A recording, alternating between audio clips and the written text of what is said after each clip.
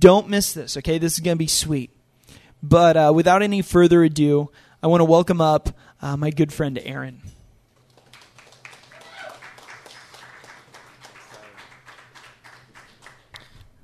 Hi, everybody. I'm Aaron. I think I know a lot of you guys. If you don't know, I took over, or I was teaching the study with Alfredo when we were going through the New Testament. So being in the Old Testament now is new for me, but Tyler's been doing an excellent job taking over the study and starting in the book of Genesis and leading us all the way through to now we're in the book of Leviticus. And if this is your first time here to the Upper Room Bible study, the way we study the Bible is we study a chapter a day. And the reason why we do that is we create in ourselves a discipline to be in God's Word, to know what it is that He requires of us so we can know our God and we can continue to grow in this relationship that we have established through Christ. And like I said, we're in Leviticus. And last time we met, Tyler shared with us on Nadab and Abihu and the profane offering that they offered before the Lord, and they got roasted.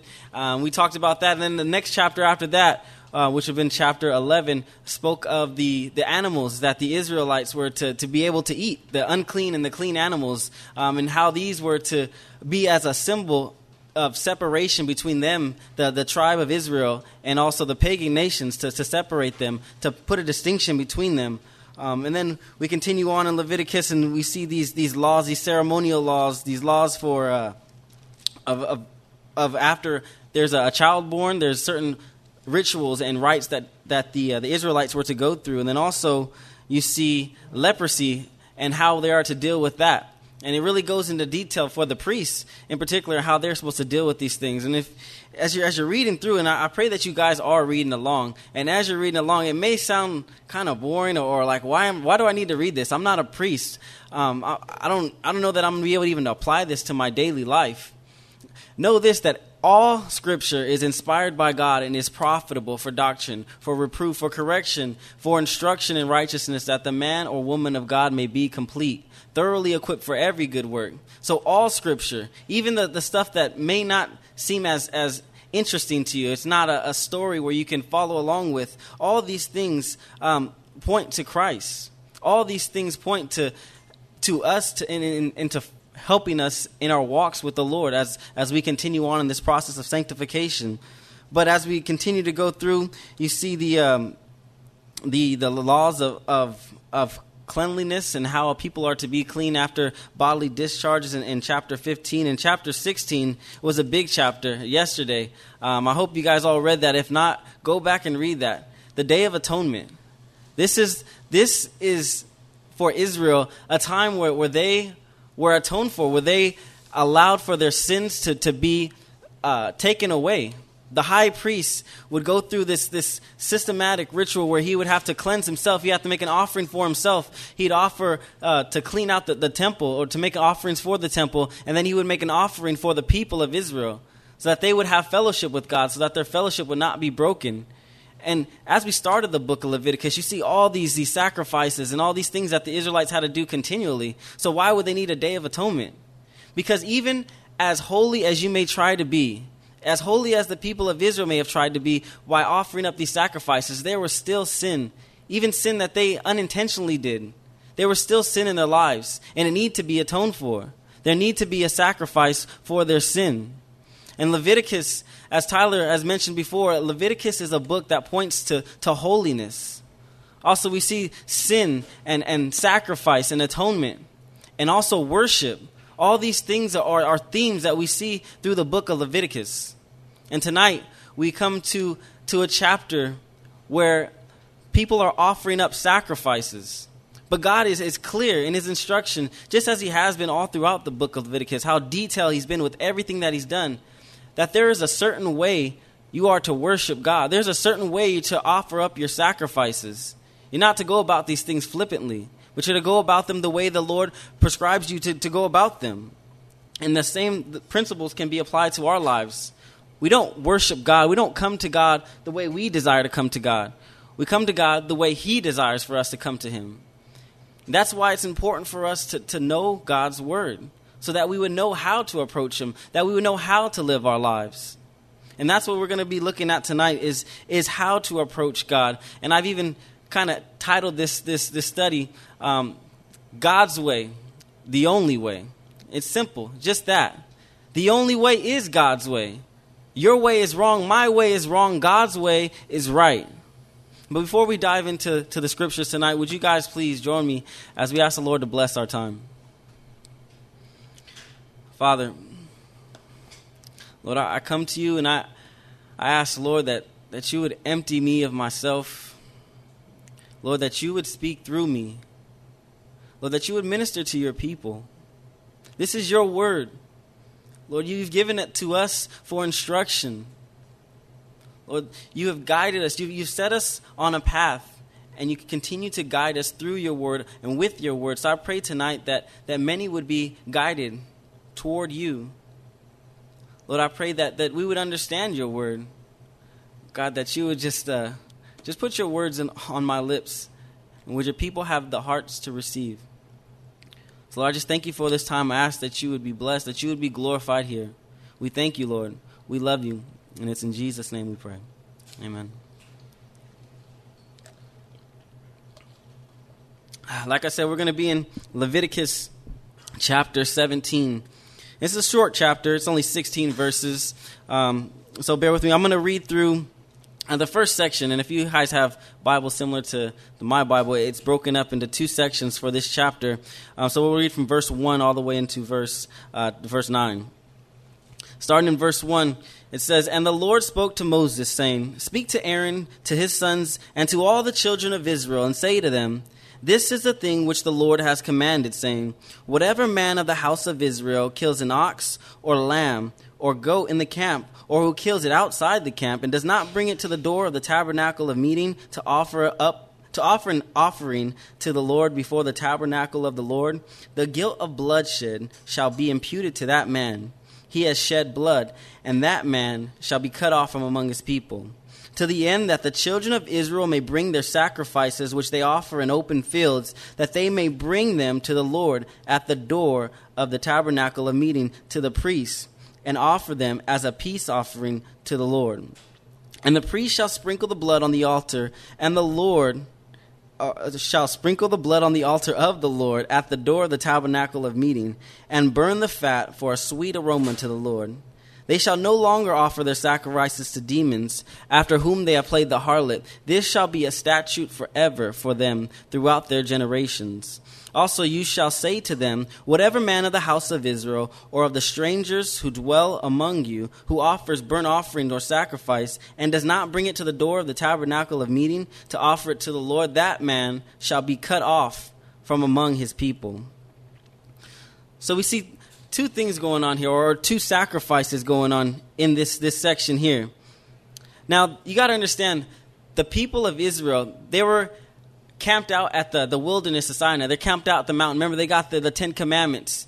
They haven't entered into the promised land yet. And prior to them entering in the promised land, they hadn't had set rules and regulations as to how they were to offer to the Lord. Once he set up his Levitical system, once he set up all these things that we read in the book of Leviticus, the people of Israel were to abide by these things. Prior to that, I mean, we see the stories of the patriarchs, how they offered up sacrifices. You know, they built altars and they offered up sacrifices. But once the tabernacle was established, once this Levitical system was established, the Lord said that the Israelites were to keep to these things. And that's what the Lord is speaking of here, that the sacrifices that they are to offer are to be in accordance with how he designed them to be. You know, starting in verse 1, he says, "And the Lord spoke to Moses." And this is kind of just an aside, but sometimes we can read that short little sentence, "And the Lord spoke to Moses," and just glance over it. But I don't know, I was looking at that, and it's like, that really is amazing. Like, that the Lord spoke to a man, that the Almighty God, the one who created the heavens and the earth, the one who gave life to man, he's perfect, he's all-powerful, that he spoke to a man, he spoke to Moses. And that's not just something that's so far off, something that we just read of here in this book, that God spoke to a man a long time ago. But God speaks to people now. He speaks to people today. I mean, how many of you can testify that the Lord has spoke to you? God speaks to his people.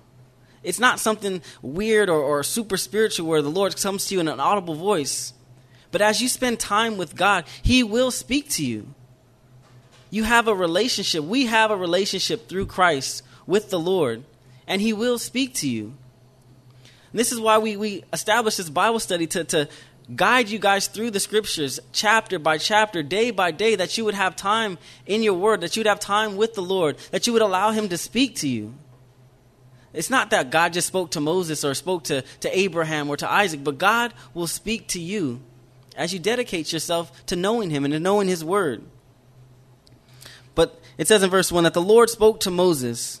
In verse 2 it says, he told him, saying, speak to Aaron and to his sons and to all the children of Israel, and say to them, this is the thing which the Lord has commanded.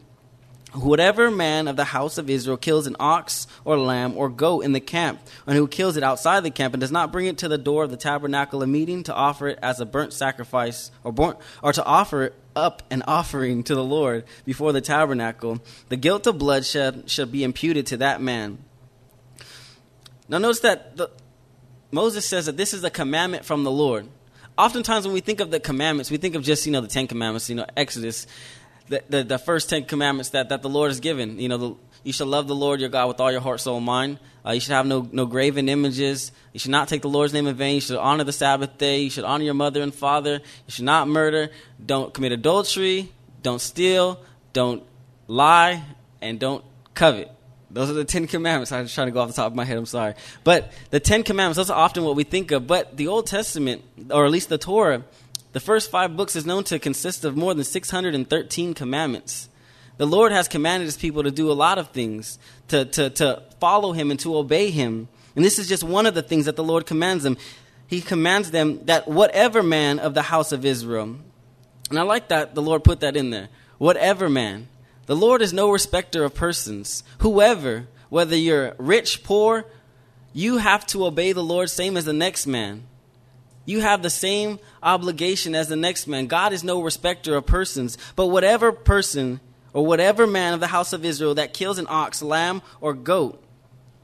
And notice these 3 things. If you've been reading along through the book of Leviticus with us, these 3 animals should sound familiar.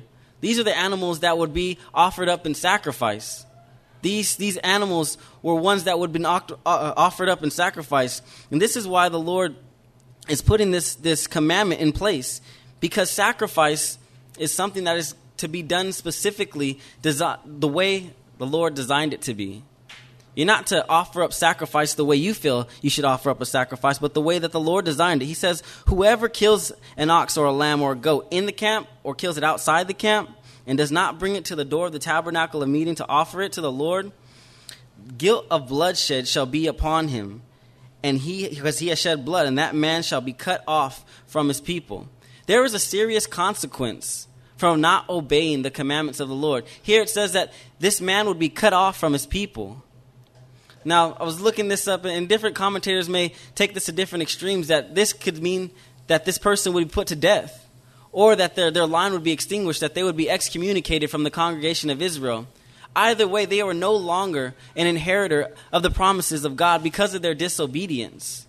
Because of their disobedience, they didn't want to obey the Lord in offering up their sacrifice or offering up their offering. And it continues and says in verse 5, to the end that the children of Israel may bring their sacrifices which they offer in the open field, and that they may bring them to the Lord at the door of the tabernacle of meeting, to the priests, and offer them as a peace offering. These offerings, God commands them to offer them up as peace offerings. Now, if you remember, early in the first couple of chapters, there was 5 different categories of offerings that were offered. There was the burnt offering, where you would consume the whole offering. There was the grain offering. There was the peace offering, or the fellowship offering, which speaks of here. There's also the sin offering and the guilt offering. These offerings were the different categories. And here the Lord is saying that this offering, whether you kill a bull or an ox or a lamb or a goat, when you kill these things, you're to offer them up to the Lord as a peace offering or a fellowship offering. And one of the things that's cool about this offering, and I like in particular because I'm a barbecue man, is this is one of the offerings that you are able to share in with the Lord. You were able to have fellowship. You would offer this up to the Lord. The priest would take the fat, and he would burn the fat, and then he would take for himself a piece, the portion, as his wave offering. And the offerer would also partake of the meal. And it would establish a sense of communion with the Lord, that you would have fellowship with God through your sacrifice. If you were to offer this offering, if these Israelites were to just offer it out in the open field, they would not establish that fellowship with the Lord. They would be missing out. God does everything for a reason. The reason why he set this up and why he commands this is because he wants to have fellowship with his people. God desires fellowship with his people. He's not just some God, some far off, some cosmic killjoy who has nothing to do with your life. God is personal God. He wants to have fellowship with his people. This is why he commands them to bring it as a peace offering. And it says in verse 6 that the priest shall sprinkle the blood on the altar of the Lord and at the door of the tabernacle of meeting and burn the fat for a sweet aroma to the Lord. For a sweet aroma to the Lord. When I think of this, you just imagine the Lord enjoying the aroma or the offering of the giver. And when we look to sacrifices, we look at the sacrifices here in Leviticus all together, they all point to one. They point to Christ. All the offerings point to Christ. We can have fellowship with God. Why? Because of Christ and what he has done. So when we look at this text, it's not just something for the Israelites long ago. We also look at the offering that Christ made for us. The sacrifice that he offered up for us, so that we can have fellowship with God, so that we can be drawn close to God, so that we can have communion with God. You know, in Ephesians 5:2, it speaks of this. He says, and walk in love, as Christ has also loved us, and given himself for us, an offering and a sacrifice to God for a sweet aroma. A sweet aroma. Christ is that for us. He is our offering. He is our sacrifice. And it's by him and through him that we can have fellowship with God. It's great news. We don't have to go to an altar. We don't have to pull a bull or a goat or a lamb and chop them up and put them on a barbecue in order to have fellowship with God. We simply need to come to Christ. It seems almost too easy. Like it's all I have to do is come to Christ. God loves his creation. He loves his people so much that he made it accessible. He made you and I, he made a way for you and I to be accessible to him, so we can have access in him, access to him through Christ. It's something that I don't think we really understand, because we're so used to being drenched in with this whole idea of having fellowship with God, that God loves us. But the Israelites, they didn't have that indwelling of the Spirit as we do. But God, by Christ and through Christ, has given us this free gift. Don't take it for granted. Don't take it for granted at all. When we offer up our offerings, and even today we don't see Christians going to church and bringing bulls or bringing goats to offer them up. What is the sacrifice that we offer, though? What is the offering that we have to give to the Lord? Romans 12, verse 1 tells us, Paul beseeches us to offer up ourselves as living sacrifices. Offer up our lives as living sacrifices. That we would live in accordance with God's will. That we would live and that we would abide by his laws, by his commandments. That we would do it his way. There's only one right way, and that's God's way, not our way. We are to seek to live by God's standards, by God's rules, and offer our whole lives up as a sacrifice to God. That we would have fellowship with him through Christ. Verse 7, as we continue, it says, they shall no more offer their sacrifices to demons, after whom they have played the harlot. This shall be a statute forever for them through their generations. Also you shall say to them, whatever man of the house of Israel, or the stranger who dwells among you, who offers a burnt offering or sacrifice, and does not bring it to the door of the tabernacle of meeting to offer it to the Lord, that man shall be cut off from among his people. Why did the Lord put this into place? because there was people that were still offering up sacrifices that were not holy sacrifice. They were not bringing them to the tabernacle of the Lord. They were offering up in open fields. They were offering them up in a way that was not what God desired, what God commanded. They were offering them up, and they were offering up in a way that was profane. They were not offering up to God. So if they're not offering up to God, who are they offering up to? Offering them up to demons, as the text says here in verse 7. They shall no more offer their sacrifices to demons, whom they have played the harlot. That's an intense word. The Lord says that they're playing the harlot. They're playing the prostitute. What's the chief characteristic of a prostitute? She's unfaithful. Unfaithful. The Lord is saying that these people are being unfaithful. His people are being unfaithful because they are not obeying His commandments. They are not offering up their sacrifice to Him. They're offering up to other things, to idols. We need to be aware of this, that we ourselves would not offer our lives up to anything other than God. That we would not play the harlot, that we would not be unfaithful to God. But by His grace, Christ has paid the penalty for our transgressions, for our unfaithfulness. So many times we fall short. We continue to fall. But the Lord is there to lift us up whenever we fall. He is our help. He is our stronghold. Christ is the one who sanctifies us. When God looks at us, He doesn't look at ourselves. He looks at Christ. We're acceptable in God's eyes because of Christ. Anything and everything that we need to do to have fellowship or to be seen right in God's eyes, Christ has already done. So whether you have even recognized in your own life that you have been unfaithful at times, that you have fallen short, know this, that God is not looking at you. He's looking at Christ. So continue to live your life in a way that would bring glory to Him. Not that you would seek to try to earn His favor, that you would try to do more and more and more to be seen right in the eyes of God, but that you would seek to live faithfully, that you would walk with God, that you would live your life as a holy sacrifice, an acceptable sacrifice to God, because of what Christ has already done for you.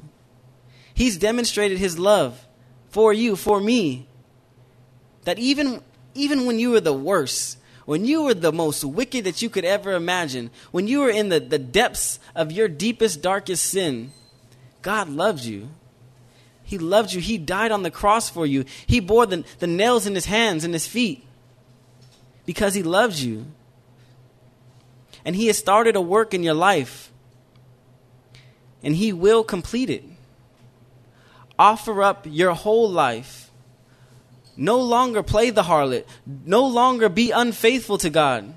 Today is the day to get right with God. Today is the day to make a stand and to live a life that is acceptable, that is well-pleasing, according to His standards. God's way is the only way. God's way is the right way. Let's continue back in Leviticus 17. He says that this shall be a statute to them forever throughout their generations. In verse 8, he says, also you shall say to them, whatever man of the house of Israel or of the stranger who dwell among you who offers a burnt offering or sacrifice. Let's stop there real quick. A burnt offering.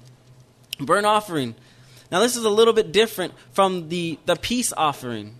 The burnt offering was to be wholly offered up unto the Lord, that all of it was to be burned up. And this was to signify atonement. So what Moses is commanding the people here is if you seek to make atonement, if you seek to be right with God, this is the way you're to do it, to bring it to the house of God. Don't try to do it your own way, because your own way is wrong. If you're not offering it up to God, you're offering it up to demons. If you want to be made right with God, so you want your sin to be atoned for. And sometimes we throw out that word atonement. What is atonement?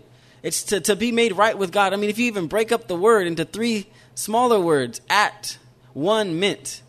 It's to be at one with God, to be at peace with God. If you seek to have your sin atoned for, if the people of Israel wanted to be atoned for, they had to offer up their offering to the Lord in the prescribed manner, not in the way that they thought was cool or thought was okay, or even in the way that they may have offered it up in times past. But they would offer up the way the Lord commanded. But notice just real quick in verse 8, it says that, say to them, whatever man of the house of Israel or of the strangers who dwell among you. Notice that the Lord put even in an inclusion for the strangers that were there, that seek to be right with God. Whether it be a person of the house of Israel or a stranger that sojourned among them, if they wanted to be right with God, they had to go the prescribed way. They have to offer up, or they had to make atonement for their sin. They had to bring it to the door of the tabernacle of meeting and offer it to the Lord. And the reason why, again, that the Lord is putting this in the scriptures or putting this into law, into action, is because he wanted to make sure that they knew what was right, that they knew what was his way.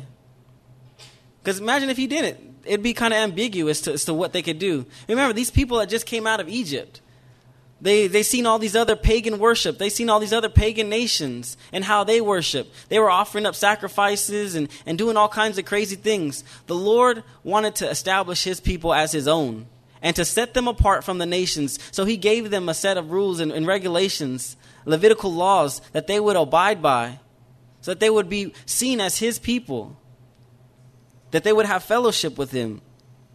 But he says that when you offer this offering, you are to bring it to the tabernacle of meeting and offer it before the Lord. And if you don't, that man again will be cut off from among his people.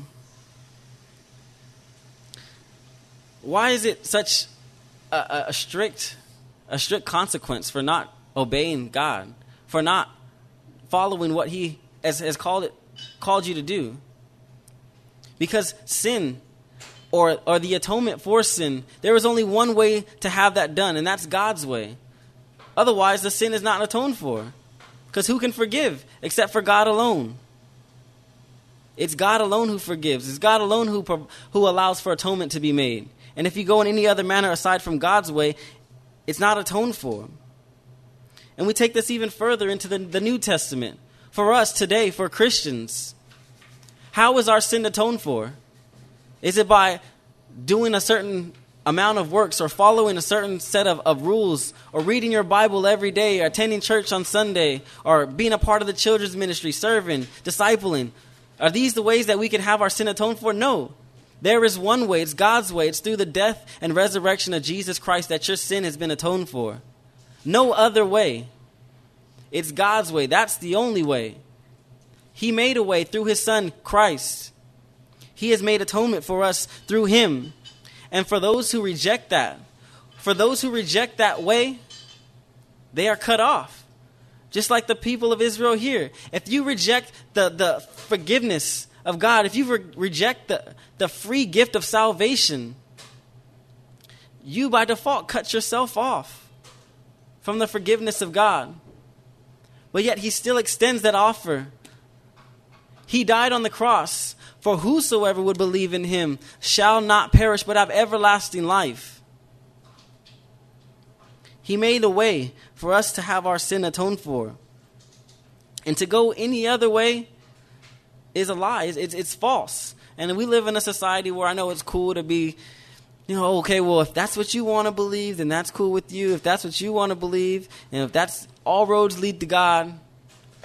In a sense, I guess I can agree all roads do lead to God, to the judgment of God. But there's only one way into heaven, and that is through the death and resurrection of Jesus Christ, through the person and work of Christ and him alone. There is no other way. God's way is the only way. Let's continue into verse 10, and we'll read through the end of the chapter.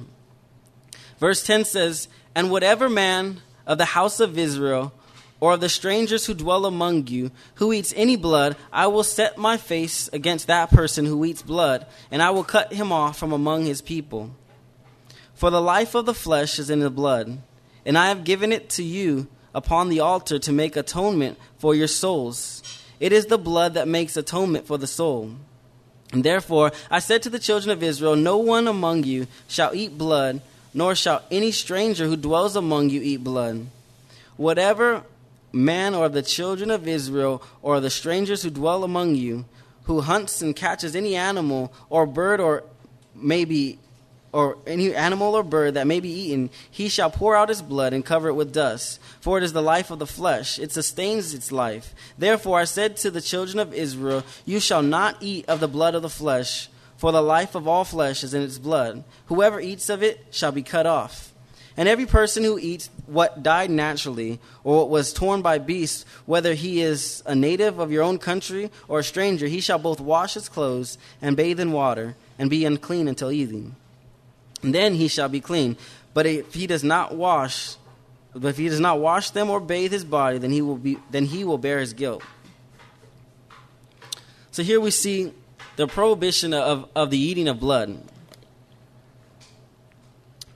The people of Israel, even the ones that sojourn among them, were not to eat blood. And this isn't the first time that we've seen this. I mean, you can go back as far as Genesis and see that we're not to eat or partake of blood.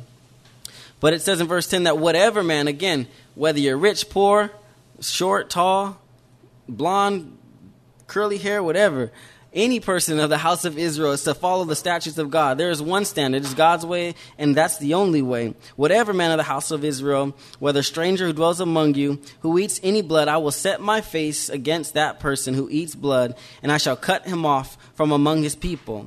Why?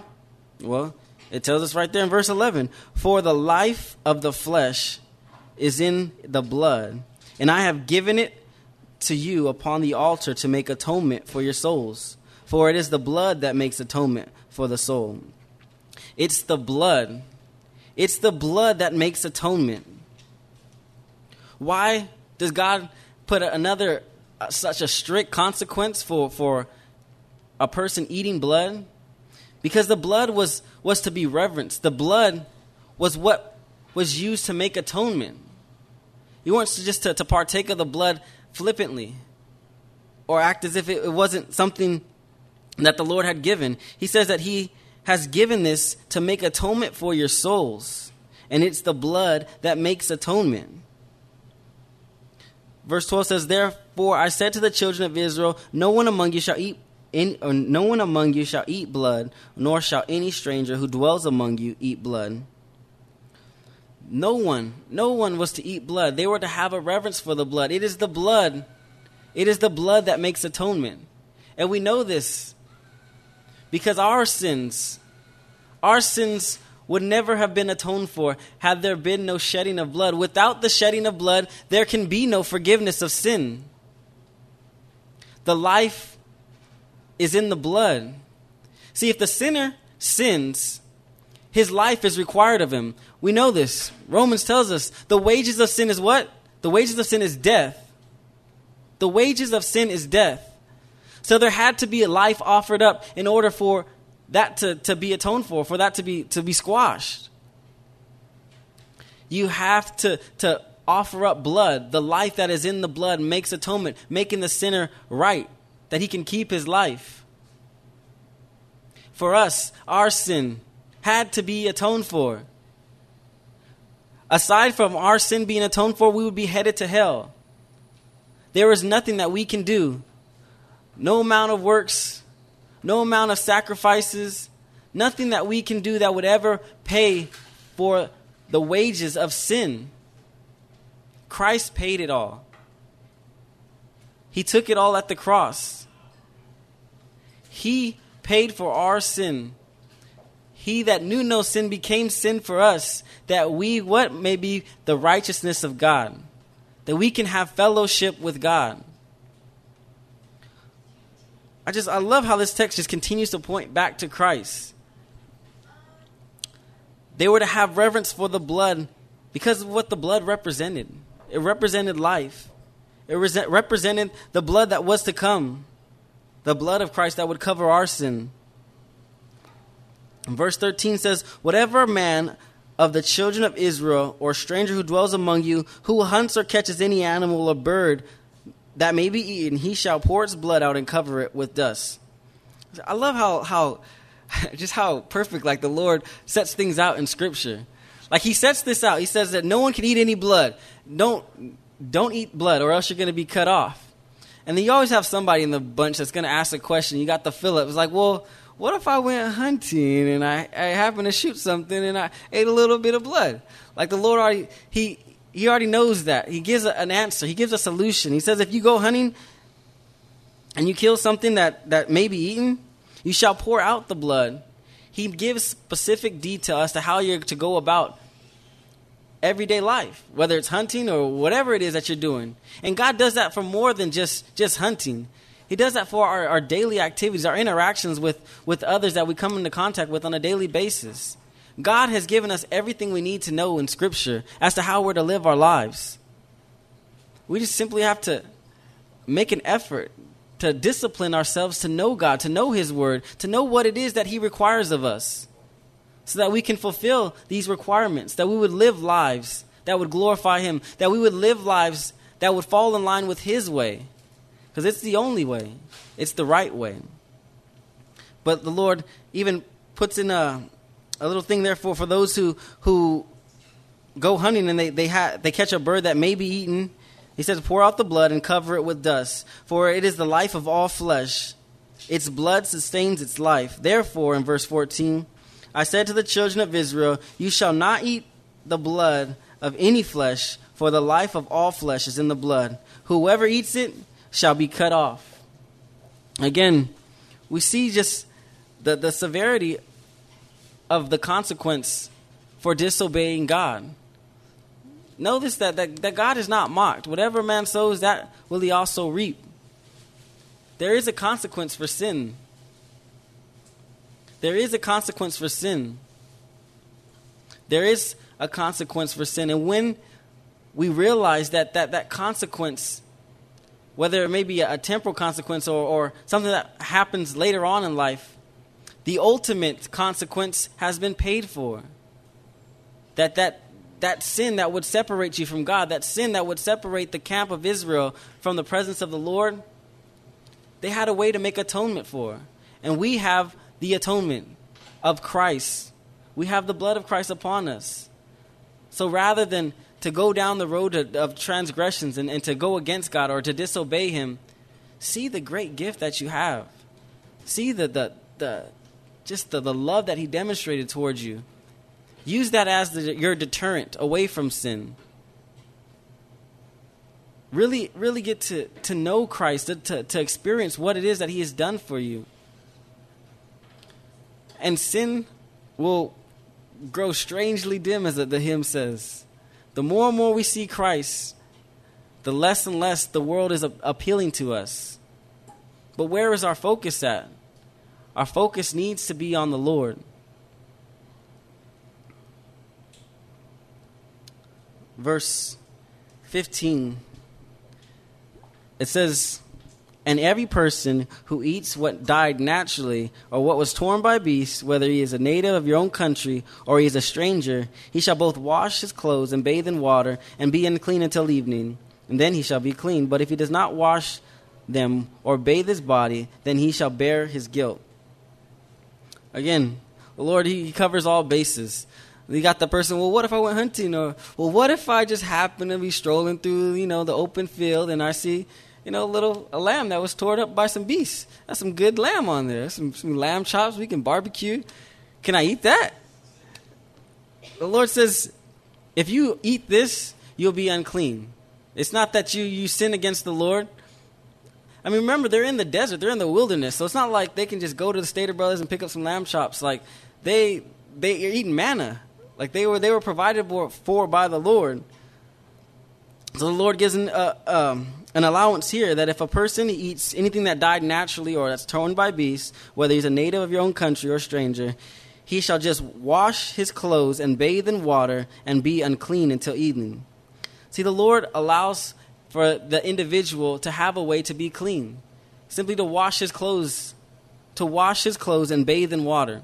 And then he will be unclean. But if he rejects this, again, he bears his own guilt. God gives a way out. God offers forgiveness. But if you reject that, the offer is void for you. God has made a way for us. He's made a way for his people to have fellowship with him, to have a sense of communion with him, to be in constant communication with him. And that is through the person and work of Jesus Christ. All these things that we read of here in Leviticus are just a shadow of what was to come. A better covenant. The covenant that was made in the blood of Jesus Christ. And we read about it all through Hebrews. The covenant of Christ. When he died on that cross, he made atonement. He made access. He made it available to you. The free gift of salvation. The gift of fellowship with God. That you no longer have to be separated from God by your sin. Not only that, you no longer have to play the harlot. You no longer have to have one foot in and one foot out. You no longer have to dabble or battle with sin, struggle, and not have a way to find victory. Christ has conquered sin. He has conquered death. He has conquered temptation. He is everything that you need. He is God's way. He said it himself, John 14:6. I am the way, the truth, and the life, and no man comes to the Father but by me. It's God's way. He's the only way. He's Christ. You seek to receive him? If you receive him, you have the gift of eternal life. You have the atonement for your soul. And then you should live in a way that offers up a sacrifice that falls in line with the way God described it to be. Not the way that you feel is comfortable for your lifestyle, what feels good to you, but that you would live your life in accordance with his will, with his word. That you would offer up your sacrifice, your living sacrifice. You would offer up your whole life to him as an acceptable sacrifice. Seeing the penalty of your sin nailed to the cross. Knowing that Christ took upon sin and death for you because he loved you. So that you can be able to be free from sin. You'd be able to be free from that bondage. That you would live your life to glorify him. That's what we're here for. To glorify God and to enjoy him forever. So while you're here on this earth, continue to keep the cross at the forefront of your mind, seeing the great sacrifice that was paid for you, that was offered up for you. And in turn that you would offer up your sacrifice, God's way, the only way. Amen? Let's pray. Father, I thank you, Lord, for your word, for your direction, for your guidance in our lives at all times. Lord, we fall short. We mess up. We are not perfect. We are not sinless. But we thank you, Lord. We praise you that you have sent your Son to die for our sin, so that we would have the power over sin and death, to be free from temptation, to be free from the bondage that we used to know. Lord, we thank you for these things. So no longer do we have to seek and strive after perfection, but that we would live lives to where we would sin less and less, in order that we would glorify you more and more. Lord, help us to obey your statutes. Help us to obey your commands. Thank you, Lord, for the great gift that you have given us. Lord, if there's any in here who have been playing the harlot, who've been unfaithful, Lord, I pray that you would restore them even now. Lord, that you would remove any feeling of guilt or condemnation. But Lord, that they would feel the conviction, and that would produce inside of them a change of right living, of holy living, of acceptable living in your sight. So Lord, we thank you, we love you, and it's in Jesus' name we pray. Amen. Amen.